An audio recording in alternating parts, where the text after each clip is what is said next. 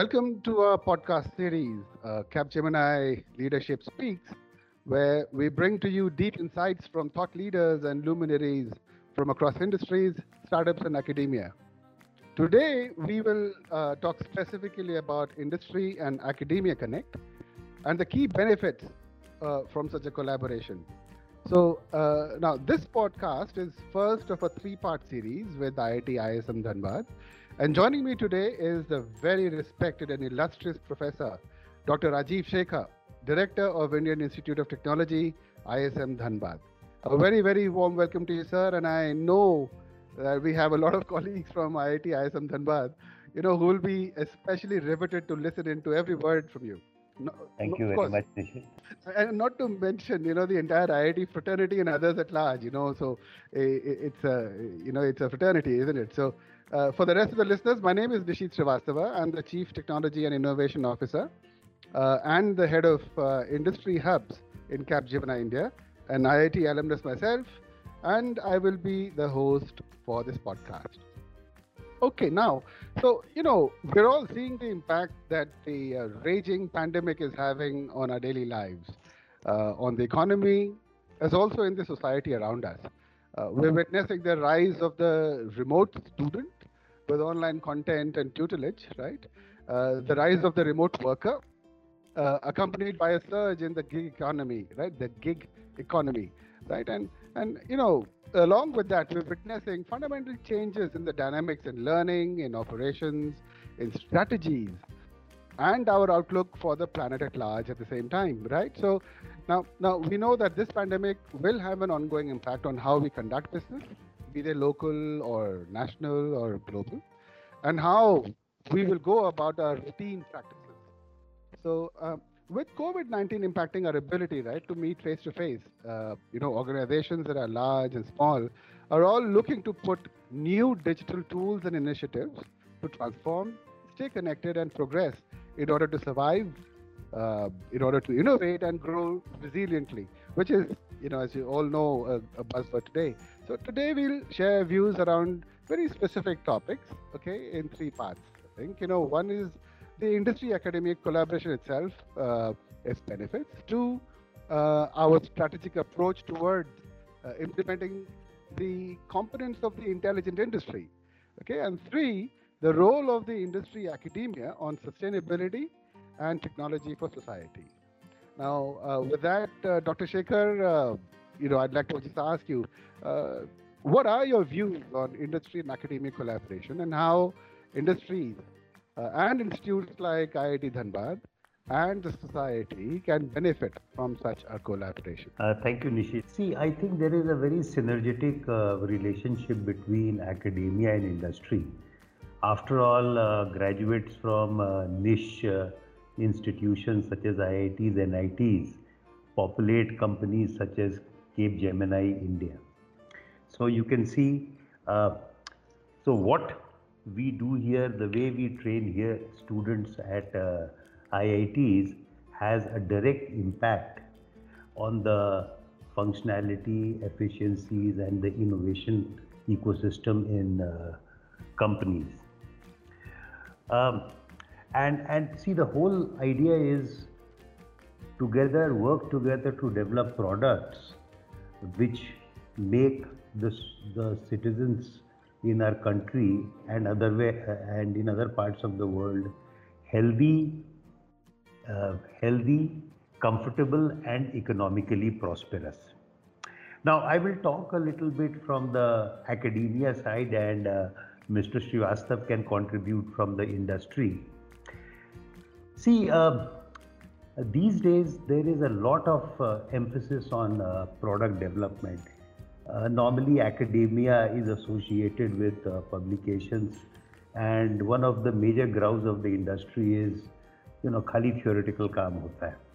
Very little practical work gets done. And in the recent IIT Council meeting, the Honorable Minister of Education stressed that product development has to be an important part of an IIT's R&D agenda.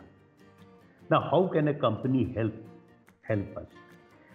See, what I always feel is that in an IIT, the approach to research is very narrow. So when a new faculty joins, she normally continues with the work during work done during their PhD or postdoctoral fellowship. What we need to do is inculcate an entrepreneurial mindset among the faculty and students. Now, what do I mean by entrepreneurial mindset? It's not about opening a company. It's about the way you plan your research. And so the number one thing about planning your research is you have to find gaps in problems. You have to find gaps. And I'll give you a simple example. If you look at the automotive industry, what happened was over the years, the requirements for energy efficiency and pollution, the requirements were getting more and more stringent. And that offered an opportunity for researchers to work in that area. So that spotting an opportunity is a big thing. Second, to figure out how the needs of the society will develop, So a classical example is an old example I wrote in my blog, is that of the graphical user interface, which is omnipresent now in all computers.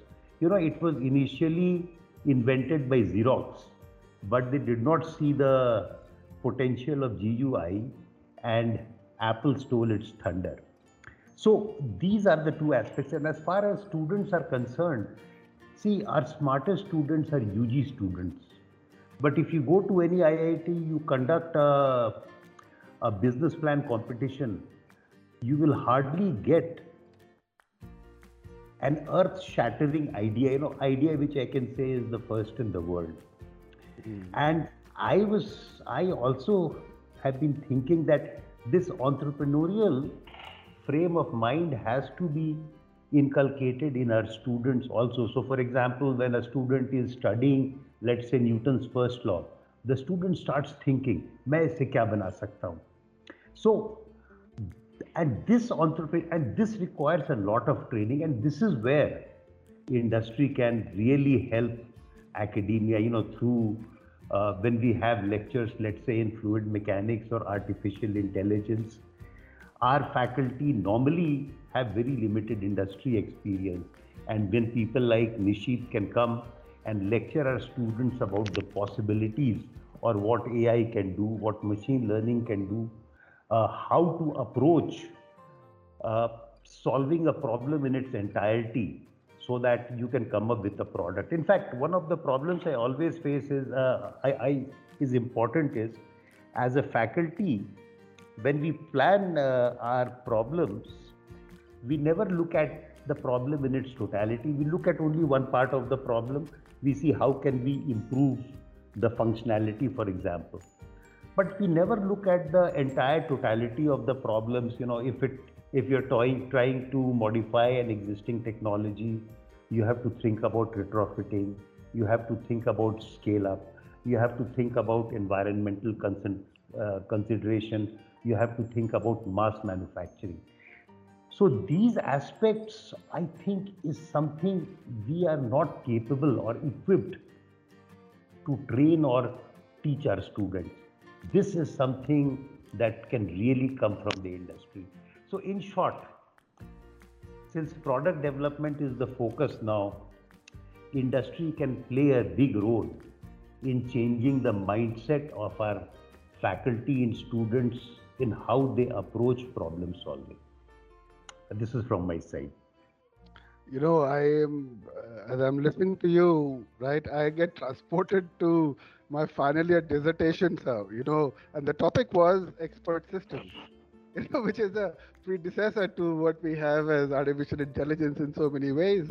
And you're absolutely right. In those days, the access to any content was through the library and the books, right? I mean, there was no internet to be had, only some access that we had to the universities overseas.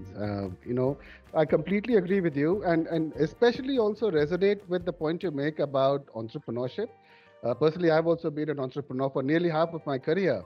And I can tell you, other than the fact that it's about spotting the opportunity, which you spoke about, but more importantly, whether or not it's commercially feasible or viable, right?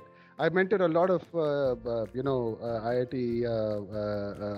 well, the entrepreneur wings, and that part's missing, right? The commercial feasibility, the sensitivity to know that your idea ultimately needs to be a business, right?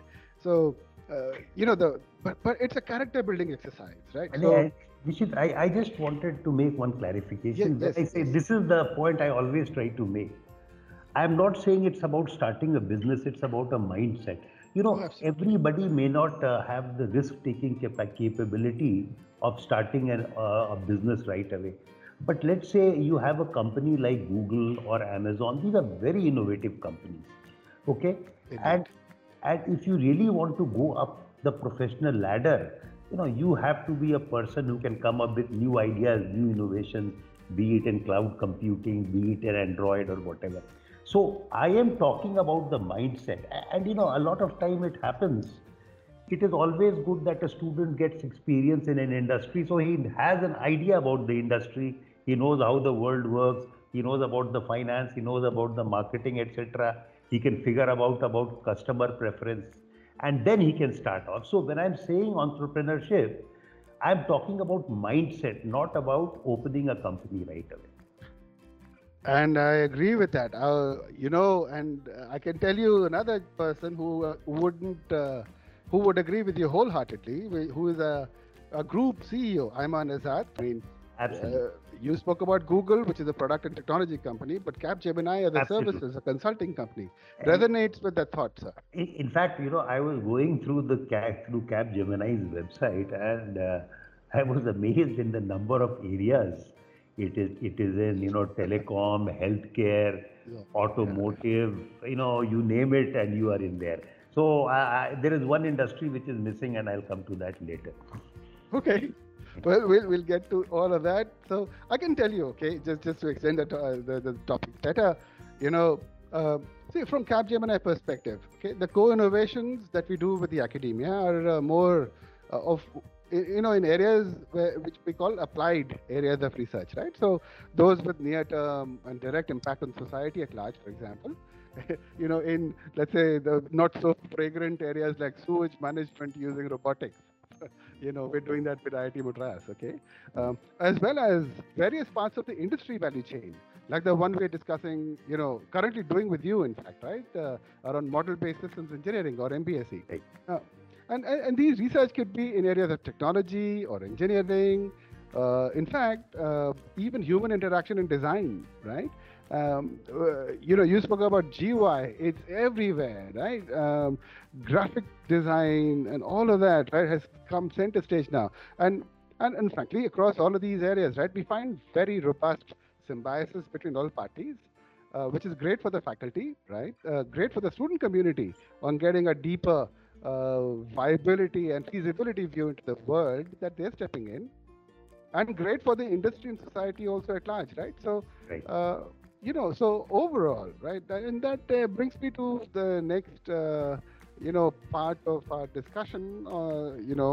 Industry 4.0 is being talked about. So, in the context of intelligent industry, okay, which to me, in summary, brings together a new age of networked and data-driven and self-governing value systems for organizations that focus on manufacturing and supply chain management, right? So, uh, the present phase is not just about investing in new technologies and tools to improve manufacturing efficiency, but to revolutionize to a digital ecology itself, right? For sustainability. So, from your experience, Dr. Shekhar, and in your view, right, how do you believe institutions like IIT Dhanbad can contribute towards intelligent industry?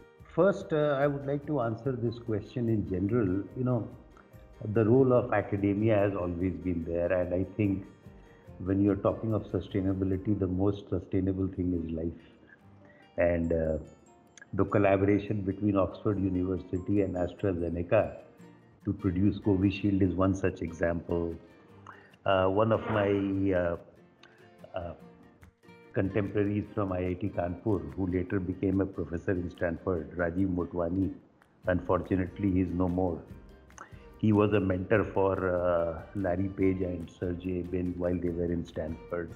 Right. And another professor, Prof. Paul Raj, was one of the inventors of MIMO wireless communications. And even in IIT, ISM, what we are working on compact antennas, and one area where we are working on is wireless communication in underground mine. It's a completely different, it's a very difficult problem. And what we have here is the wireless, the waves are actually absorbed by core. So we are working around to develop a technology. And essentially, if you look at IIT ISM Dhanbad, I will give examples later. Is our niche areas are petroleum, coal mining, geology, geophysics, which is and mineral engineering. So the later 4 departments can be clubbed in as earth sciences. So what we are looking at is innovations in this area. Unfortunately, we are not very strong as far as AI and machine learning is concerned. But we right now have a technology innovation hub. This is a government of India sponsored program, which sort of funds IIT. So, for example, we have funds to the tune of 110 crores. And the whole idea is that we become the vision and technology leader in developing cyber physical systems in exploration and mining. And this is one area we have the domain expertise. Okay. And what we are looking at is interaction with companies such as Capgemini, where we can leverage their expertise in AI and ML. And in the process, both of us will learn from each other and hopefully come up with products which can rival those of Caterpillar, Volvo, etc. You spoke about that, and I get reminded of a very typical problem that we solved not too long ago. So you obviously know about the Faraday cages, right? And in these, well, I can't talk about what client and what scenario, but in a Faraday cage, right, the electromagnetic wave, cannot travel. Now, it's a serious health and safety issue because these could be in very remote areas. They could be subterranean, they could be offshore, and how to maintain communication and ensure that the worker working in such conditions, under such conditions, is safe, right? Because by principle, you have disallowed traditional, conventional communication mechanisms. Right? So, yeah, there is so much to be done. And I, frankly, sir, I do look forward to innovating more with you. But that was a very, very nice and a fine example that you offered. And with all this, right, I get reminded of, there's a program that I launched early this year. We call that Terraform, which literally implies and means earth shaping. Okay, it's about the ecological balance and evolution in a sustainable manner.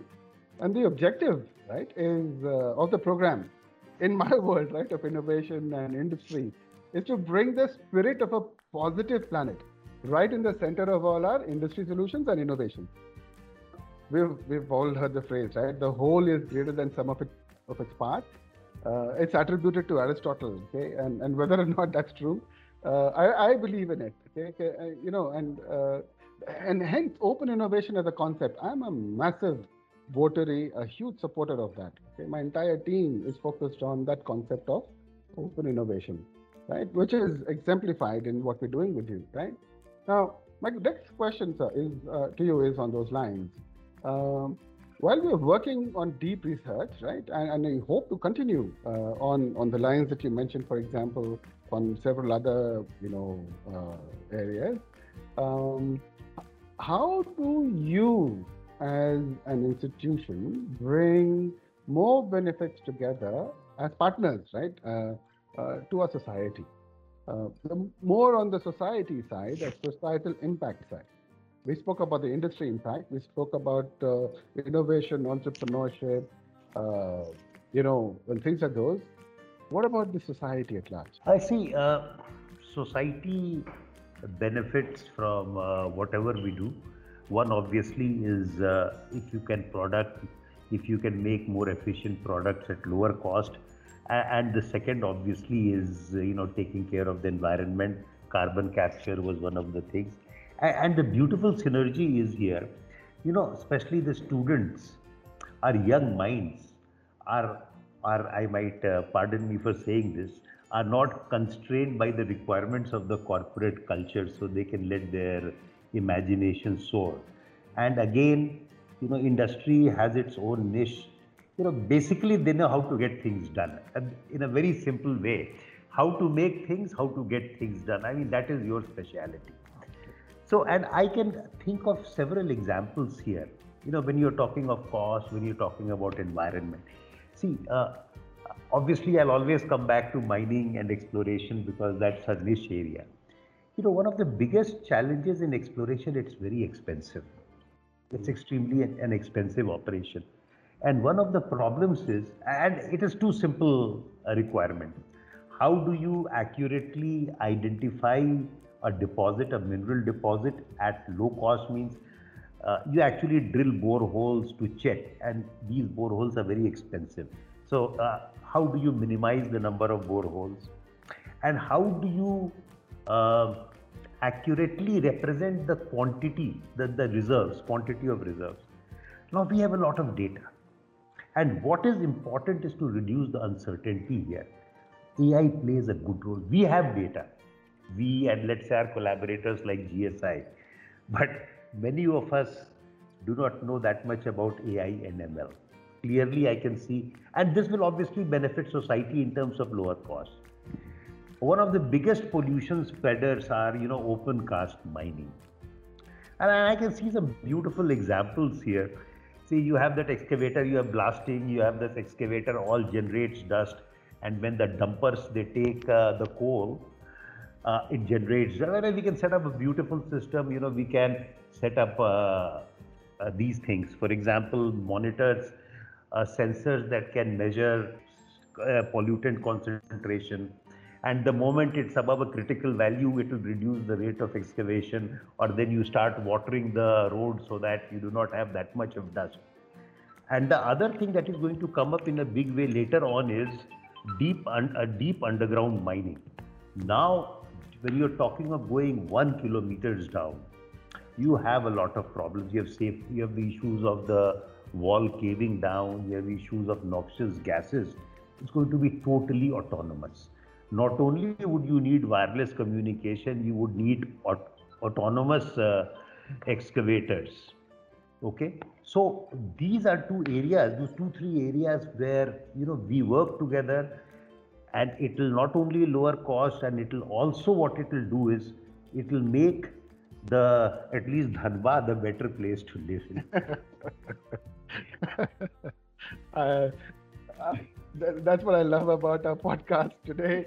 It is deep in real things, and I completely and utterly in alignment with the example that you offered. Surely there's so much more that we will do. I'm sure the conversations will continue. For the purpose of this podcast, though, I will have to conclude, and we can continue our discussions after.